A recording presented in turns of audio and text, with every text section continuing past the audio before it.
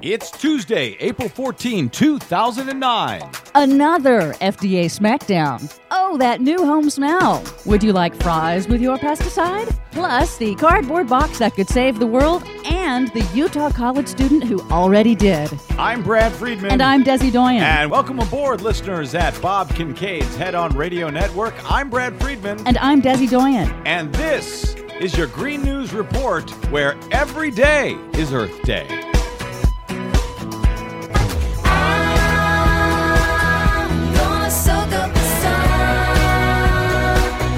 Okay, lots to get to. Every day, you are Earth Girl.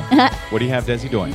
The Food and Drug Administration got another smackdown, this time from a new report out of the Centers for Disease Control. The CDC says that the FDA fell backwards over the last 3 years of the Bush administration after decades of progress in protecting the nation's food supply due to lack of funding oversight and the shift to industrial mass food production and distribution. Wow, who could have predicted that? Yes, they say the whole system needs an overhaul. The FDA is also under fire for declaring last year that a chemical widely used in plastics was safe. BPA, also known as bisphenol A, is an endocrine disruptor that mimics estrogen and affects brain and reproductive development in fetuses and babies. The Milwaukee Journal-Sentinel reported over the weekend that an international consortium of scientists has called the FDA's evidence, quote, incomplete and unreliable.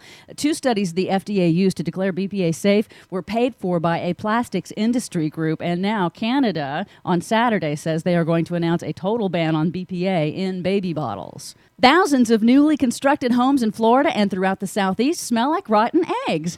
And their new owners are blaming imported drywall from China. According to the Associated Press, the housing boom led to an influx of the cheaper Chinese imported drywall. And the homeowners now believe the drywall is emitting fumes, causing headaches and respiratory problems, and basically making their homes unlivable. Now, the researchers are speculating that an ingredient in the imported drywall could be causing a chemical reaction that gives off that rotten egg stench. And it gets worse with heat and humidity, which, of course, they have plenty of that in the Southeast, where most of this was used. Something stinks down there. Indeed, it does.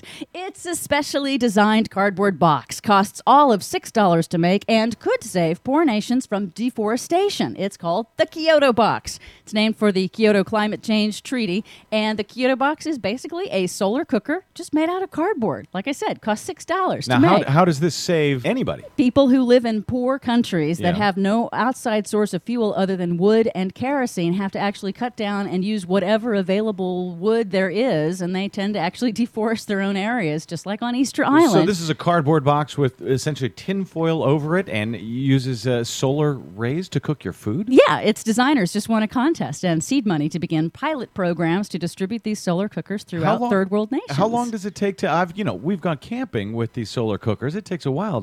How long does it take to boil a pot of water with a solar cooker? I actually don't know. I'll have to look that one up and find out. But it won a contest and it's going to save the world. You could say that.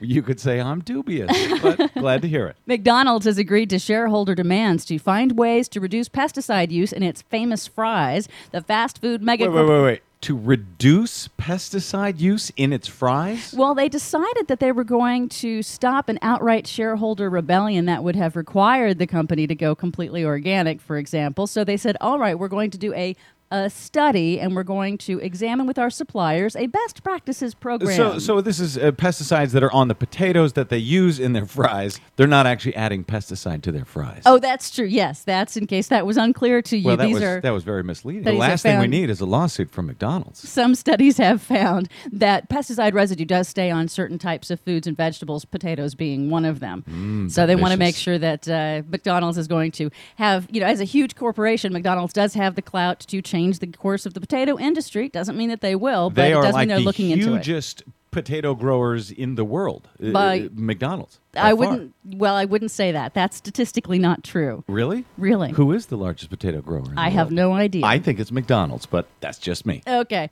A college student in Utah crashed the Bush administration's rushed last-minute auction of public lands last December and succeeded in outbidding oil and gas companies for some of the 150,000 acres of public lands for sale. Now, some of those lands were in sight of Utah's famous national parks. Since then, new Interior Secretary Ken Salazar canceled the sales due to allegations of corruptions in the auction. But now the student, Tim DeChristopher, was indicted last week on 2 felony charges of disrupting the auction anyway. Well, now, I love the first part of this story. He came in and got into this auction of federal lands and started bidding up the prices, right? Yes, he did. Was he planning on actually paying the... He said that he did If he not had won? actually have the funds to do so, but since the bidding of the auction was completed, he did raise some funds to put a hold on those lands. And it drove up the price of the corporations that did buy these federal lands. Yes, it did. He basically made them all pay more for the lands that they did get, but it doesn't matter now because the whole auction, everything that was done in that auction has been canceled. They canceled it, and they've indicted this guy. And they've indicted this kid I anyway. love this kid. He's a hero. What's his name? His name is Tim DeChristopher, and if you would like to donate to his defense fund, that's bitter70, the number 70.org, and you can also get the links on our website. Support this guy. Love what he did. All right. Wanted to welcome aboard our new affiliates,